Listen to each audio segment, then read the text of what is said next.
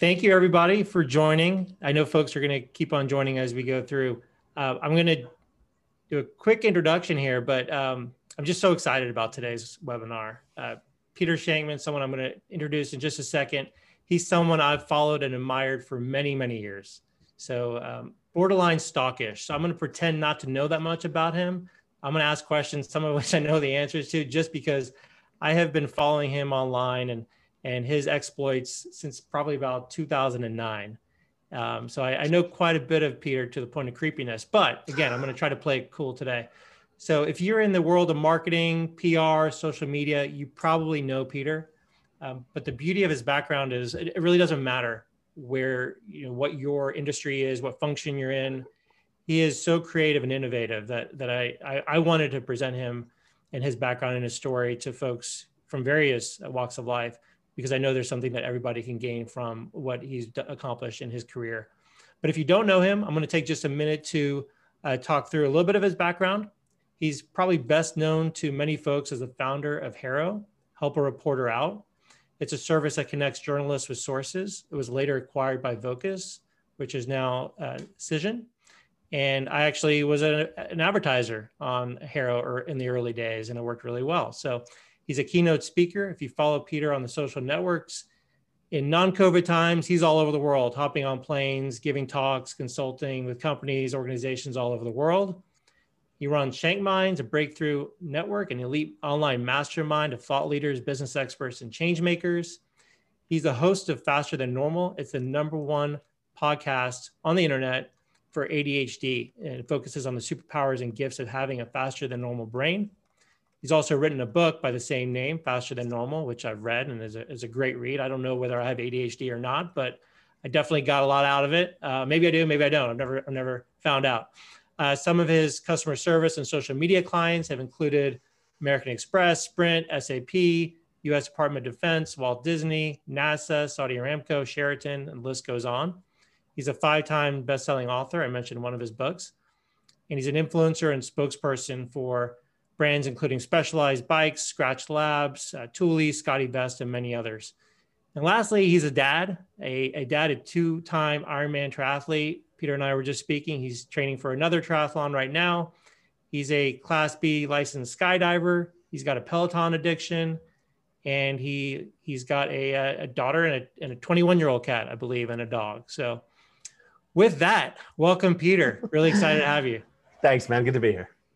Awesome. Well, let's get started. There's so much we could talk about, and your story is amazing. But I know there are folks on this webinar right now who maybe they're in a job they don't like, or maybe they're in a job they love, but they've probably got the entrepreneurship bug or thinking about it. And I know you went through that. It's been 20 plus years since you kind of made that decision to go into entrepreneurship.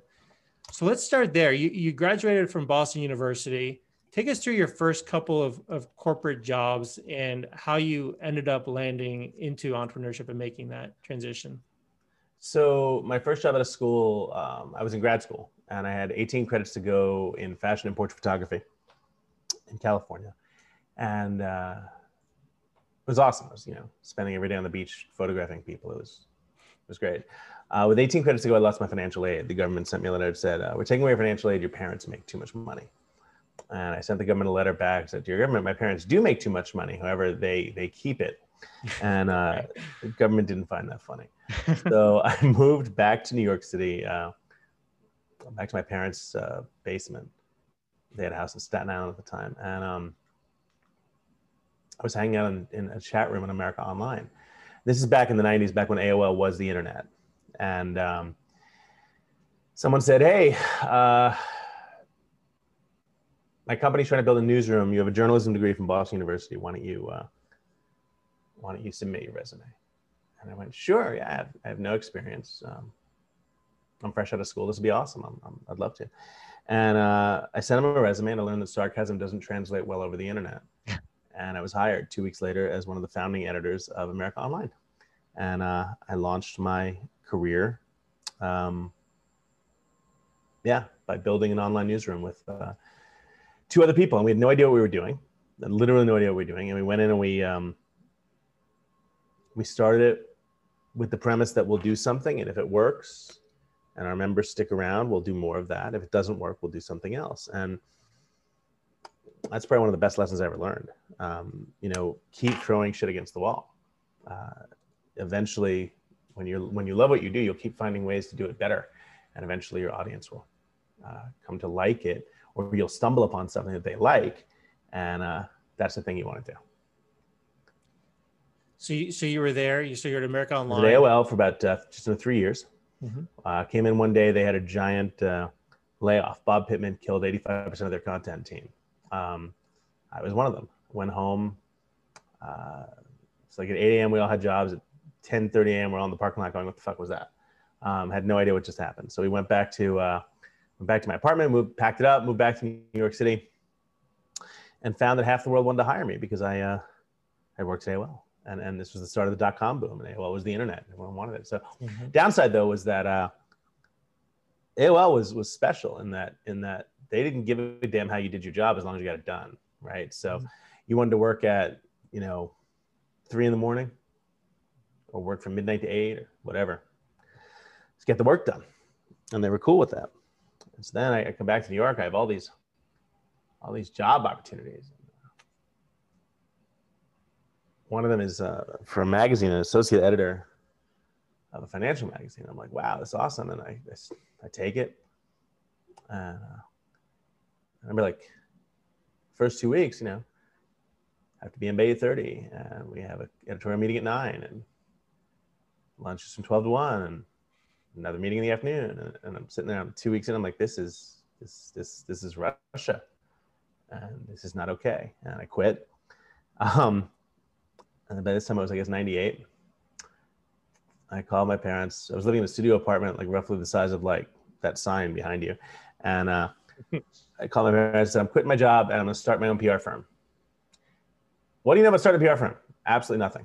But I worked, part of my job at AOL was to teach people how to use the internet and why it was so important, and, how to tell senators why the internet was important. And I feel like I could do it. And when it fails, I'll just get another job. I literally said, when it fails, I'll get another job. Not if it fails, when it fails. And that was May, I think, of 98. What is that now? Almost 23 years. Right. I haven't had to get another job. I've gotten really lucky. I mean, I've had incredible highs and I've had incredible lows. And that's kind of the beauty of being an entrepreneur, is that, everyone thinks of entrepreneurship sort of like that. And entrepreneurship is really sort of this way and that way, and then around the bend, and this way and then, and if you wind up somewhere you want to be and it turns out it's not where you want to be at all, but somehow you get there. Yeah. And that's pretty much what I've done. And it's been an amazing ride. And I've had tremendous highs, tremendous lows. But I wouldn't change it I wouldn't change anything. It's been awesome. Yeah. So when you started that first business, first of all, it was a PR company, right? So, and no one telling you what to do, where to be, what your priorities are. How did you figure out? Was it overwhelming, or was it? It was. I mean, in fact, it was the first time I ever really understood having to put rules into my life. Then my ADHD just kicked in. I'm looking out the window. There's these huge cumulus clouds that looks like a giant hand. Could be a high five. Pretty cool. So, it was the first time I'd ever had to put rules into my own life to allow myself to get by. I'd wake up in the morning and I'd hear my neighbors leaving for work. And even though I had clients, I was working in my apartment. I didn't feel like I was employed. I felt like I was homeless. I felt like I was unemployed because I wasn't leaving, right? I wasn't doing anything. And I remember when so I had to put these rules into my life. I wasn't allowed to, I had to get up, I had to get dressed, right? I had to take a shower, I had to get dressed. I had to put on shoes. I had to sit, if I'm in and it was in my desk next to my studio apartment, which is right next to my futon, right? Right. I remember I could turn on the TV for background noise, but it had to be CNN. It couldn't be like Sale of the Century or a game show or I Love Lucy. It had to be like stuff that I'd hear in the newsroom. Right. And these are important rules to me because that was how I knew how to get work done. And it turns out, as I grew up, as I got older and realized that, I'm diagnosed with ADHD and how the ADHD was pretty much responsible for the majority of my success. It's those life rules that I started putting into place back in 98 that have morphed into sort of what I am now and the things I do now. My super early rising, you know, I don't work in a bathrobe. I don't do it, you know, I have to get dressed. And it's those things that have really kept me sort of on path, and prevented me from going down a rabbit hole many, many times, like more times than I can count. Yeah. I mean, it sounds like you were going to be an entrepreneur, whether it was then or down the road. I mean, it seems like it was destined to be. There's probably people on the call who maybe it's not as clear. I mean, how would you advise, how does one know, if one knows at all, when the right time is, if there's a right time, if they should follow a passion, if it's too soon, should they start a side hustle? How do you think about that? There's never, if you keep waiting for the right time, it's never going to happen. I had a trainer once who told me, or coach once who told me that if you wait for your body to be ready to go exercise in the morning, you'll never do it. The mind has to explain to the body that it's ready. Mm-hmm. And that's a really, really powerful tool, because, you know, you have to stop believing in, I just actually wrote it down because it's a great, this is important. It's a great line. You have to stop looking at, where the hell is it? Hang on. I literally just wrote it down 2 days ago because I'm like, oh, I gotta remember that. Oh, hang on. You have to stop. It's called Beware of Destination Addiction. Destination addiction is the premise that you'll be happy when you get to that next thing. You'll be happy when you get to that next job. You'll be happy when you drop 20 pounds. You'll be happy when you find that perfect person. You'll be happy when whatever. Mm-hmm. If you're constantly looking for that next thing to make you happy, you're never going to be happy. Yeah. Happiness comes from doing, right? If you want to get a much better job, improve yourself and go after it and do it. If you want to try entrepreneurship, go try entrepreneurship. Mm-hmm. Don't rely on something to make you happy. You have to decide, I'm going to be happy, and this is how to get there. Yeah. And that's just a huge thing. Destination addiction. It's a real thing. Yeah. Yeah. I've heard it said, there's no there, right? People who are looking. Exactly. Yeah. Do you think, I saw a prominent CEO entrepreneur post on Twitter, you know, everyone should start a company this year. It should be your goal. And I thought, well, that's is everyone really supposed to? Was it Vaynerchuk? That sounds like some shit Vaynerchuk would say. No, it's the, okay, good. No, it wasn't him, but, okay. But I thought that was interesting. I don't agree with that. Yeah. Okay. Because there's some people, I was dating a woman once and she calls me one afternoon. She's like, hey babe, what are you working on? I'm like, I'm hanging out. I'm at the W. I'm at the bar at the W. It's about 4 p.m. on a Thursday. I'm at the bar at the W. I'm waiting on a client meeting. Oh, the bar at the W to 4 p.m. on Thursday must be nice. Why don't you do some work? Mm-hmm. And I'm like, okay, bitch, I'm working much harder than you. B, you don't realize that you're not actually mad at me for having a meeting at the W. You're mad at yourself because you're in a job that doesn't let you do that. Mm-hmm. Right? Don't get angry at me because I decided to take the risk and I'm doing it. Yeah. Not everyone should go out and start a company. It's the stupidest fucking thing I've ever heard.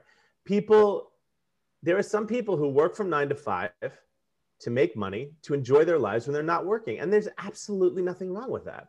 Yeah. Who the hell am I or anyone to be that much of an asshole to begrudge you and say, hey, the way you're living your life is wrong?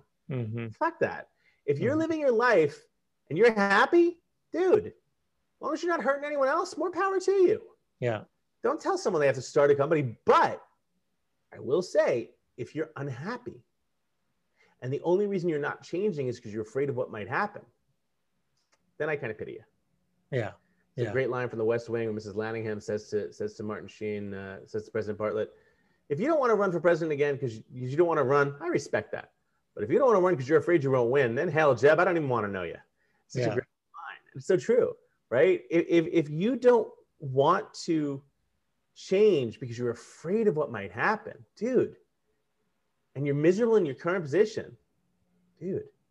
Yeah. Now, I will say that if you want to change and you want to start a company, now happens to be a great time. Whenever there's a crisis, whenever shit hits the fan, that's the best time to make change because so what if you fail, man? You can tell me that anything about 2020 was a win, right? Mm-hmm. If you start a business and you fail and you're still alive, you're still ahead of the game right about now. Right. Right? I mean, the bar Yeah. is so goddamn low. So I don't need you to be awesome. I need you to go out and do it. And if it succeeds, awesome. If it fails, awesome. At least you tried. Yeah. Right? I'd much rather you try than sit there at home and be miserable. Say, oh, what if I tried? What if I didn't? That's the worst thing that can happen, especially when you're ADHD, man. The worst thing that happen is like grass growing under your feet. And man, I wonder what if I did. I mean, shit. I bought 10 Bitcoin at $100 a piece and sold them $1,000 a piece and thought I was king of the world. Oh boy. But I'm not going to sit there. I'm not going to, you know, that'd be over $250,000 right now. I'm not going to sit there and bitch about it. Whatever. It is what it is. Yeah. Right. I used the 10 grand I made and probably had a blast. I'm sure I did. And you know, it was like 10 years ago or something. So I don't have any issue with failure. I love failure. I've failed a ton. I won't hire someone who hasn't failed. Issue I have is that you haven't tried anything, right? That you sit there and you're afraid to try anything. Death by paralysis is a real thing, man. It sucks. You don't want to live your life that way. And you're so open and transparent. That's one of the things, that's one of the reasons I've been following your story for so long, is because you do talk about those things. What are just so folks can understand some of the failures that you've gone through, that you're prepared to talk about? Yeah. I mean, you know, back in 2005, I created a company called Air Introductions, where I thought you could connect. I thought it'd be cool because I was traveling so much. Most of my flights were really crappy. I had one flight where I sat next to Miss Texas. I'm like, well, that was fun. The rest of my flight should be like that. So I actually created a website called Air Introductions to let you choose your seatmate before you get on the flight. Right. And it was pretty cool. It got tons of press, tons of people signed up, but it was too early. Mm-hmm. If I had built it today, I would have back-ended it into Expedia, into United.com, into Facebook, and it would have been a piece of cake. Back then, you had to sign up, and you had to enter your flight info, and then you had to look, and it was a pain in the ass, right? I couldn't get critical mass. Mm-hmm. And, you know, I learned from that. I learned that, you know, I have no qualms about what I tried. I got a ton of press out of it. It actually, you know, it helped launch my next book. And, you know, I've learned a ton from it, but, you know, I lost probably 50 grand of my own money. And, but that's fine. I mean, eventually it wound up getting acquired by a venture firm, right? And they paid off the majority of my debts, and that was fine. I only lost, you know, a little bit, but it was. I learned a lot from it. I learned a lot about people from it. I remember trying to get funding for it and realizing how many people out there are assholes, right? And realizing I learned two things from Air Introductions. I learned that if I ever started another company, I wouldn't take venture. I wouldn't take any sort of funding. And I didn't. When I did Haro, it was entirely on my own. And when it got acquired, they wrote me the check, and that was killer. And the second thing I learned is if I ever did have a lot of money, I wasn't going to be an asshole about it. Mm-hmm. I wasn't going to be an asshole with money. I wasn't going to be that guy who sits there and judges everyone's business. Oh, I don't think that's, you know, like, come on, you know, life's too short, man. There are too many assholes out there. Be a decent person. And a lot of what I do now, I probably give away about 99% of my content for free because A, it's the right thing to do. And B, I know that if you like the majority of my content, you're going to buy whatever it is I have when I do have something to sell. Mm-hmm. When you're on my email list, you get my emails and there's so few of them are salesy, right? They're very, very rarely salesy. They're all like advice or information. Every once in a while, I'll throw a link at the bottom. Hey guys, I'm running a class on, whatever. I'm running a class on how to be a public speaker. Actually, I have a class on how to, it's called Master the Media. And it comes from everything I learned from 3 years of running Help a Reporter, right? And it's like, I'll put it in the chat here, right? And if people sign up, awesome. If they don't sign up, that's great too. If I'm giving you value from this talk, then that to me is a win, right? Yeah. And so, you know, so it's funny. So that's the link to the class. But more importantly, the other link is to my email list. And if you wind up signing up for my email list and not for the class, that's fine. Because if I'm giving you value, I send out those emails maybe once every 2 weeks, 3 weeks. It's certainly not a hi, it's Tuesday. Here's your annoying email of the day. Yeah. And so when I send them out, you know, I sent out one yesterday with a link to a class I'm building about being a public speaker. And I think 19 people signed up just from that one line at the bottom, said, hey guys, by the way, I'm doing this thing. No hard pitch, no hard sell. There are other ways to sell. Yeah. Without having to be a douche about it. Right. Yeah. And that's one of the things I learned really early on is that having an audience, I mean, my email list is about 70,000 strong. Having an audience is a privilege. It's not a right. man. Mm-hmm. Remember when we did the half Ironman together? We were both wearing spandex, right? I had to train for a year for that race to earn the privilege of wearing spandex. Having an audience is the exact same thing. If I walked down the street right now and wore spandex, I'd get arrested. Some people do not have the right to wear, very few people have the right to wear spandex. But we trained for a year. I'm doing Kona in October, right? I'm training for a year. I'm going to drop another 25, 30 pounds. I'll get to the point where I'm racing. And that day, I will have earned the privilege of wearing spandex. I'll cross the finish line like 14 hours later. I'm doing my medal. And then some guy comes and says, sir, congratulations. Nice medal. Can you please put on this bulky t-shirt? I get that. Yeah. Same thing about having an audience. If I don't give my audience the information they want, the way they want it, when they want it, without selling to them, they're going to go somewhere else. Yeah. Right. And more companies need to learn that. So few companies understand that. Well, I think what's important for people to understand also is that you built that list over years, and the people who get it trust you. Of course. They trust you. So they don't really have to know that much. They just know that if Peter's doing it, it's quality. And all I really need to know is one line and a link. And that takes time to build that trust up. That's the thing about Harrow. I mean, Harrow was an email newsletter that before I sold it to PR Newswire, it was going out to 750,000 people 3 times a day. Mm-hmm. I mean, I was sending 2.25 million emails a day, double opt-in. Yeah. And here's the thing. I had a 91% open rate on those emails. That is, I mean, that's obscene. That's crack. I was sending out crack. I will never have that again on anything. But the reason for it, because you open that email, you could get in the Wall Street Journal the next day. Your business could be in the New York Times. You could be featured in People magazine, whatever. You had to open them. Yeah. And they weren't bullshit. They weren't like, one query and then 4 ads. It was 100. It still is. It's still free. You can still sign up for it. It's helpareporter.com. I sold it over 10 years ago, but it's still very much there. Yeah. 150 queries per email 3 times a day. You have like 450 chances for free to get in the press every single day, Monday through Friday. Why wouldn't you open that? Right. Right. And so by keeping it as a text email, clean, simple, to the point, it became this incredible resource for people to use. Yeah. And it still is. And it catapulted my brand into the stratosphere. Yeah. Because 3 times a day, I'm sitting in your inbox. And I'm sitting in your inbox with quality content that you need to read. Yeah. But again, it all came from knowing how to respect my audience at the end of the day. Yeah. That's it. You have to. That's the only way to live. Did you, how did you learn your writing style? Was it something you just developed? I mean, anyone who's ever, I noticed a difference. I'm not trying to bash the buyer of it, but the day you stopped writing email, to me, I could tell. So where did that come from? Did you train yourself? Is it just something you're naturally gifted at? I've always loved writing. I think that, again, a lot of it comes from my ADHD. I write exactly like I talk. If you read Faster Than Normal, which is the book I wrote about ADHD, it literally sounds like I'm talking to you, right? It's not a book that's written like a book. It's written like I'm having a conversation with you. And I do everything like that. And a lot of it's just because that's just what I do. Right? Oh, but that's not normal. I don't really care. It works. If everything I had to do was normal as considered like what the masses consider normal, I'd be a very boring person. Yeah. I live my life in a way that works for me. And a lot of people seem to like that. Yeah. And so, for me, it's really about knowing what to do. And again, here's who I am, right? Like the song, This Is Me from Greatest Showman is like written for me. Right? I don't care what you think. And it's not that I don't care what you think. I mean, I care what my daughter thinks. I care what my parents think. I care what my girlfriend thinks. That's pretty much it. Right?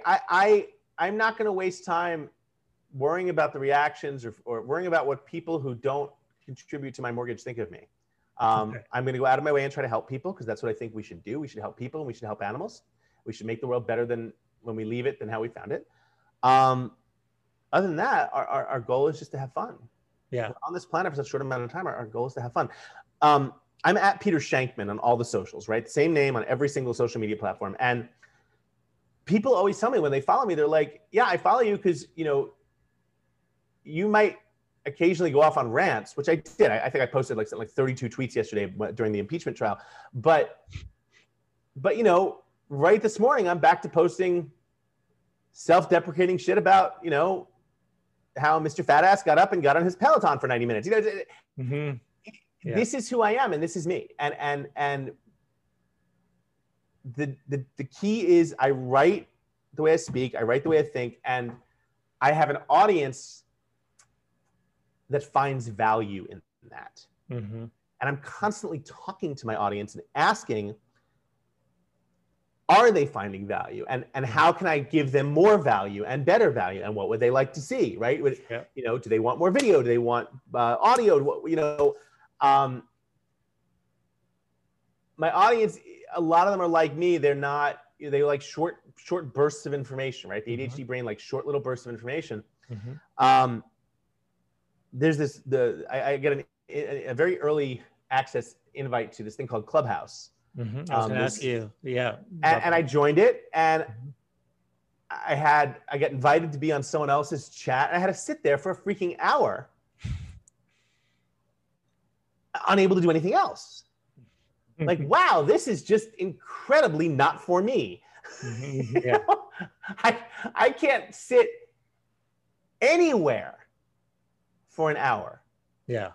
Yeah. Right? You know, this conversation right now is about as long as we'll go. I can't go, you know, I had people, well, we'd like you to speak for 2 hours. I'm like, great. Over several weeks? How would you like that? You know? And so, you know where your audience is, you know what works. I know that as I'm walking down the street, going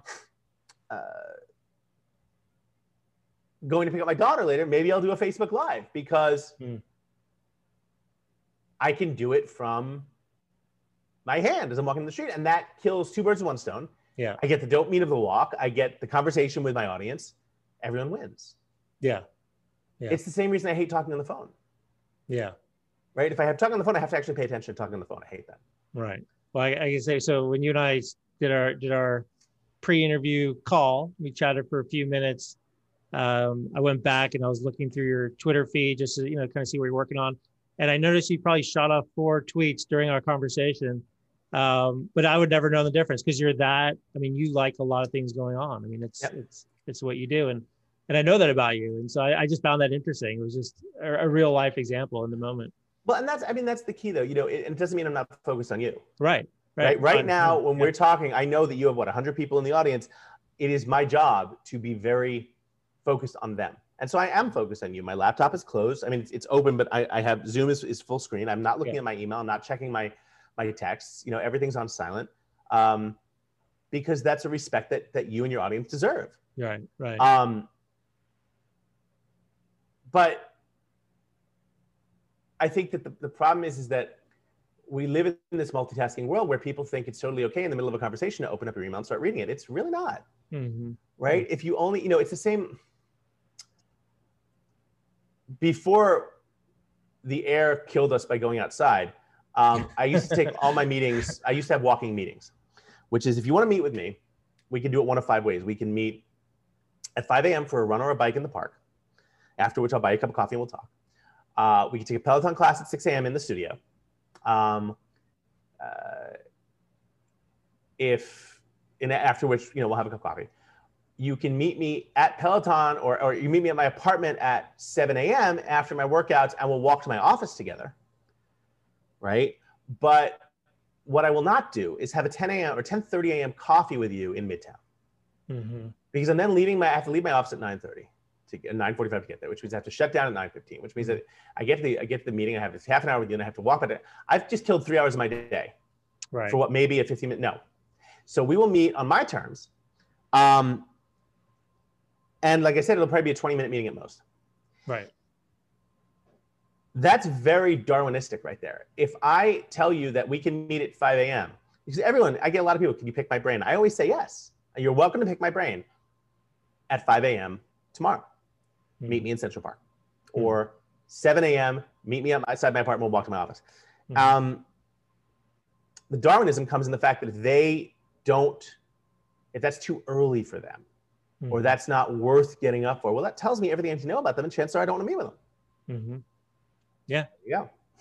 Well, let's So let's talk about ADHD. It's something that you obviously embrace. You started a podcast.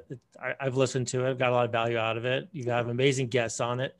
Um, you, I, I think I remember from your book that you didn't find out technically that you had ADHD until later in life. Although looking back, you probably thought it was obvious looking back. But tell us about your journey. And I know you don't like to use the word when you're diagnosed, but found out that you had the gift of ADHD. Just talk a little bit about that. So all my life I was a weirdo, right? I grew up weird. You know, when I was a kid in the 70s and 80s in high school, the 80s in New York City, I went to high school performing arts, right? The famous school. I could sing. And I had no problem with the class I was great at, the stuff that I loved. The stuff I was terrible at, I was failing out left and right. And ADHD wasn't a thing. What was a thing was sit down, you're disrupting the class. Mm-hmm. The irony is that why was I disrupting the class? I was a class clown. I was making jokes. Why? Because those jokes would give my brain dopamine. Mm-hmm. And the dopamine would actually allow me to focus and learn. When you're ADHD, you don't get the same amount of dopamine as normal people. And so you're constantly looking around for something exciting to mm-hmm. give you that energy. Mm-hmm. And so I'd get in trouble. My parents could never understand why I couldn't just shut up and keep quiet in class. I never understood it. And it wasn't until my mid-30s, I was seeing a therapist. And he's like, so, Peter, I'm meaning to ask you, have you seen the new line of ADHD drugs? What medication are you currently taking for your ADHD? I'm like, what are you talking about? I don't have ADHD. He's like, yeah, you do. And that was the first time I'd ever had any sort of concept of that. And as soon as I went and took the test and got diagnosed, I went, aha, literally, when I come to America, taste the soup, right? Everything made sense, right? This explains everything. This explains my relationship, or inabilities to have them. This explains why I can take the garbage to the front door and it'll sit at the front door for 5 days instead of bringing it outside. All this shit all of a sudden made sense. And so, why can I start companies on a dime, but can't commit to a dinner? Yeah.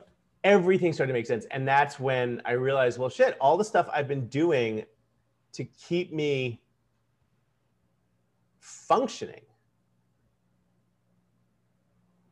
is actually our hacks, our brain hacks, our ways to improve myself. I just have to figure them all out. Hang on. Echo, living room thermostat to off. It's hot as hell here. And that's one of the things that I learned is as I started cataloging these hacks and realizing what they were and what they were doing for me, everything became crystal clear, right? But both the good and the bad, right? Mm-hmm. I started realizing, I can go months without drinking, but when I sit down for a drink, I don't have one drink, I have 8. Mm-hmm. Right? Not because I'm trying to get drunk, but because it's in front of me. Mm-hmm. And so I was talking to my therapist once. I'm like, dude, does this mean I'm an alcoholic? He goes, well, yeah, probably. But he goes, you're not an alcoholic in the sense that, you need to drink at 6 a.m. He goes, he says, what does tequila have in common with pizza? I'm like, what? He's like, you eat and drink them at the same speed. He goes, have you ever noticed you've never had leftover pizza in your life? Mm-hmm. I'm like, well, that's not really a thing. He's like, no, for most people, leftover pizza is a thing. Well, shit, I didn't know that. I just thought you ordered pizza, it arrived, you ate the pizza. Right? And so, you put those rules into play. If my daughter wants pizza, we don't order in a pie because she'll have a slice and a half and I'll have 5.5 or 6.5. Mm-hmm. We'll go to the pizza place. Mm-hmm. And we'll buy 2 slices or 3 slices and we'll bring them home and she'll have 2 and I'll have 1. And that's how I make sure that I don't eat a whole pizza. And it's the same thing with alcohol, mm-hmm. right? I don't have the ability to moderate. I have 2 speeds and they are namaste and I'll cut a bitch. And there's absolutely no middle ground in there. And so understanding that about myself allows me to focus on living my life in a way that prevents me from going off the rails. Mm-hmm. Like I said, I don't keep alcohol in the house. Right. I very rarely drink. more than likely or not, it's because I'm training for something, but that's just it's a great excuse, but it's still an excuse. Right. I don't drink because I understand that, you know, am I going to get drunk and go and pillage a village somewhere and wind up jail? No, of course not. But what's going to happen is I'll have several drinks. I'll come home. I'll fall asleep. The sleep won't be good, right? I'm a big guy. I already have sleep apnea. So the sleep won't be good. I probably will forget to wear my mask. So the sleep won't be good. I'll wake up. I'll feel like shit. Well, I didn't wake up at 4 a.m. to work out. So it's obviously not going to be a great day. So that being said, you know, screw it. Let's go order 2 bacon, egg, and cheese sandwiches for breakfast. That'll soak up some of the alcohol. Well, screw it. If I did that, I might as well order a pizza. Now it's like 3 months later. I've been in that cycle. I'm 20 pounds heavier and I hate everyone. Yeah. What's the line from War Games? The only winning move is not to play. Let's just not play. Well, there's already one person. I'm sure there are others who are just not asking, but how do you find out? Yeah. So definitely, I mean, I'm not going to, you know, I'm not sitting here pitching my book, but I do talk about it a lot in the book because, again, I didn't know I had it. The book is called Faster Than Normal. You can find it on Amazon anywhere you want, fasterthannormal.com even. And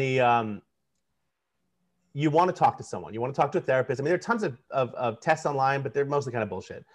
If you can, you know, now with like Talkspace and all the different sites that are out there where you can connect with a therapist, just talk to one. You know, it's pretty obvious. If you think you have it, you probably do, but you want to get tested just to know.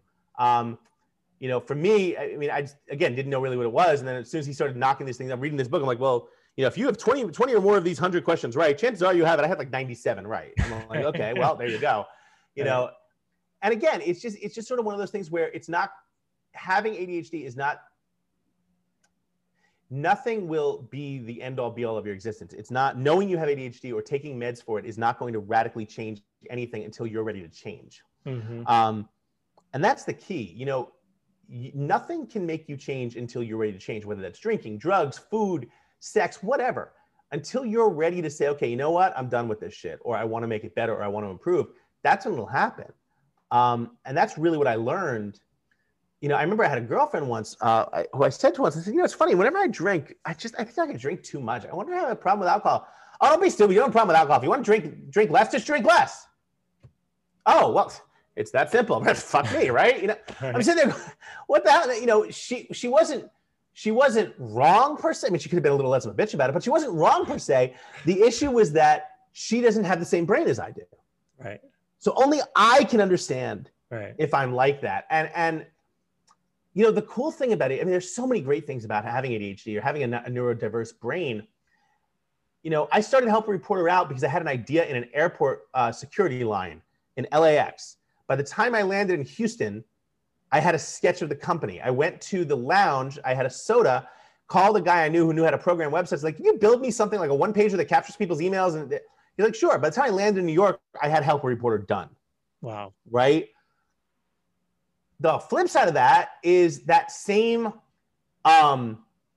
speed at which I come up with ideas for companies is the same speed at which I say, wow, oh, a $500 ham table is open up a blackjack. Okay, I'll play a couple, you know? And so that's led me to, I actually just tweeted that. I tweeted, you know, one time I had a spur of the moment feeling and I put $500 down the hand and I split eights and I lost because he had 21 and I pulled 18s and I lost $1,000. That was a spur of the moment feeling. Storming the Capitol is not a spur of the moment idea, but anyway. And so, you know, but my point is that understanding that that's how my brain works, my speaking, I speak all around the world. Before COVID, I was traveling 300,000 miles a year for speeches. Now I do them all from this chair. But when I was doing that, my speaking contract said, here's my fee. Here's my travel expenses. You will pay me. I will show up at this date and time and speak. And I'll go home. Except when it was a speech in Las Vegas. It was a speech in Las Vegas. It said, you will fly me into, if it's a morning keynote or an evening keynote, you will fly me into Los Angeles the morning of or the day before. No. If it's a morning keynote, you'll fly me to LA the night before. And then I will take a 6 a.m. flight to Vegas and be there for your 9 a.m. keynote. If it's an evening speech, I will come in the afternoon, speak in the evening, and you'll fly me to LA for the night before I fly home to New York next morning. The only time that won't apply is if it's a lunchtime keynote. I'll take a 6 a.m. flight out, land, do the speech, take a 4 p.m. flight home. Mm-hmm. The reason for that being is because if it's a morning or an evening keynote in Vegas, to fly from New York, I'd have to spend a night on either side, you know, either in the morning or the night before, the night after, there. Mm-hmm. Am I gonna like dive into my kid's college fund and lose it? Of course not. But let's not put that opportunity on the table. Mm-hmm. Yeah. Let's just take that out of the equation. Yeah. And people think, oh, what if no one wants to agree to that and you lose your keynote? Then it wasn't meant to be. Right. You know, like I said, am I going to get drunk and do it? Probably not. But yeah. why risk that? Yeah. You know, am I gonna if I drive somewhere one day without a seatbelt, am I going to get killed? Probably not. But let's not take that chance if we don't have to. Yeah. Yeah. So you talk about a lot of these rules. What are some of the technologies? I know you're obviously, you know, use technology constantly in your life. What are some of the technology hacks that you put in place, you know, to keep focused on task? So everything in my life is automated as much as humanly possible. My lights in my apartment start coming on, in my bedroom start coming on at 3:30 in the morning. By 3:45, 10 to 4, they're pretty much at full power. At 4 o'clock, my alarm goes off on the off chance that I am not up already. And I'm already asleep. I've already slept in my bike shorts and a pair of socks. I roll 5 inches to my left and I'm on my bike, right? I'm on my Peloton. My Peloton name is also Peter Shankman. Again, feel free to add me. I'd love to race. I'm doing a 90-minute ride at 4 a.m. tomorrow Eastern. Peter, so, I looked you up on Peloton. You actually are a little too aggressive, actually. So, well, but think about that. A 90-minute ride tomorrow at 4 a.m. means by 5:30, I will have all the dopamine, serotonin, and adrenaline I need for the day. I won't have to take medication. That's huge. Yeah. Do you believe in work-life balance? I mean, is it something? Oh God, yeah. When I go to sleep, I shut my phone off. Not just silent. I shut it off. Yeah. Because if I had to wake up at 2 a.m. to go to the bathroom and I look at my phone, you know I'm gonna be up for like an hour. But if I have to wait a minute and a half for it to boot up, I'm not gonna do that. So I just go right into bed. Yeah. I take time off. I go off the grid. No question about it. You have to have it. There's a great cartoon I used to keep for the New Yorker that said, I'm not a workaholic, I just work to relax. But I might go on a plane and fly 14 hours to Tokyo and give a speech and then take 3 days to go skydiving in Thailand. I've found that balance. Yeah, you got to have it, man. You can't just do one or the other. And the quote unquote entrepreneurial dudes out there, you know, who are screaming and shouting out and oh, you know, man, you gotta, if you have a full-time job, you should have a side hustle for 8 hours, and then if you only have 3 hours of sleep, that's fine. You don't need sleep. Are telling you to kill yourselves, and that's realist, but it's some bullshit, man. Don't do that. Live a positive life. Yeah. Get some sleep. Get enough sleep. Get 8 hours of sleep a night. Exercise. Eat a goddamn vegetable every once in a while. Pizza's not a vegetable. Right? Take care of yourselves. Yeah. And I know you got a stop here. I have about 2 minutes more, and I'm gonna go pick up my kid. Yes. Okay. So if anybody's got I've got hundreds of questions I could ask. If anyone does, you're welcome to email me. peter@shankman.com is my email. If you just click on the link, shank.mn/emails, you'll sign up for my list as well. Like I said, at Peter Shankman on all the socials. I do answer my own email. I'm not allowed to schedule things. My assistant took right access to my calendar away from me about 10 years ago after I booked two dinners on the same exact night on different continents. She was a little angry about that, but I am allowed to answer my email, and I do that. So I will always answer any questions. No, you definitely do. And when I asked you to be on this, you responded maybe in 30 seconds. So let me ask you this. So what's you can answer either way. What's the best piece of advice you've been given for your career? Or if you haven't been given any great advice, what advice would you give somebody who's early on in their career? Best advice I've been given is very simple. If you don't like where you are, move. You're not a tree. If you're unhappy, change something, right? If you can change it, don't worry about it. If you can't change it, nothing you can do. Don't worry about it. Either way, don't worry about it. Life is too short. Life is way too short. And the other piece of advice I got, if you can't change the people around you, change the people around you. Mm-hmm. And when I realized that was like, my mind was blown on that. Life's too short to spend with people that don't understand you. Too short. Yeah, definitely. I'm just curious, besides your own, what podcasts, are there podcasts that you like and listen to? Yeah. So what do I love? I love, like I said, Fast and Normal is mine. Obviously, that's the best one in the world. What else do I love? Let me see. I love. I have my list here. It's funny. Most of them I listen to on planes as well, so I'm probably behind all of them. I listen to. Strangely enough, I don't play golf. The sport it kills me. There's nothing about golf that I like, but there's a podcast called Driving Improvement.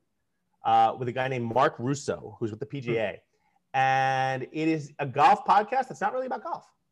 I've learned a lot of valuable lessons from there. I totally recommend that. I like, I don't recommend it with Deborah Dean. There's one called Generation Slay, which is by a girl named Emma Haverhosh. She's like 23. I keep a stable of kids. That sounds really wrong. Wow. I have a collection of, that sounds even worse. There's about 10 kids aged 14 to 23 that every 3 months, well, we used to before COVID, every 3 months we meet for pizza. And I would buy them pizza and just watch what they did. Right. That's how I learned about Snapchat before anyone else, and got Peter Shankman on Snapchat. That's how I learned about TikTok and all these things. Every 3 months, I'd sit with these kids. I just watch them for 90 minutes and watch what apps they're using. That's how I found out about Fortnite and about Among Us and all these things. So I strongly encourage you, have people outside of your own circle. Yeah. They will help you. What else do I love? Fun podcast called Everything is Terrible. The Clip Out is a Peloton-based podcast that I've been on several times. And then, of course, Petapixel, which is about photography, and the West Wing Weekly, which is just awesome. Very eclectic. Yeah, random. I like it. Yeah. All right. Well, like I said, I could pepper you with questions all day. I really appreciate you doing this. It's been a thrill for me, and someone that I've followed and looked up to in the marketing world and entrepreneurship world for a long time. So, Keith, as you know, you saved my life at our Ironman. So of course I have no choice but do your bidding. And but I appreciate you having me on, man. I'm happy to come back anytime. Awesome. Well, thanks everybody for joining. We're going to cut it there. If you have any questions, Peter is very accessible. Peter, one more time, your email. Yeah, it's peter@shankman.com, and I'm at Peter Shankman on all the socials. Perfect. And you could do us one favor. If you like these webinars, just tell a friend about them. Hopefully they can join too next time. All right. For Peter, thank you so much. Appreciate it. My pleasure. All right.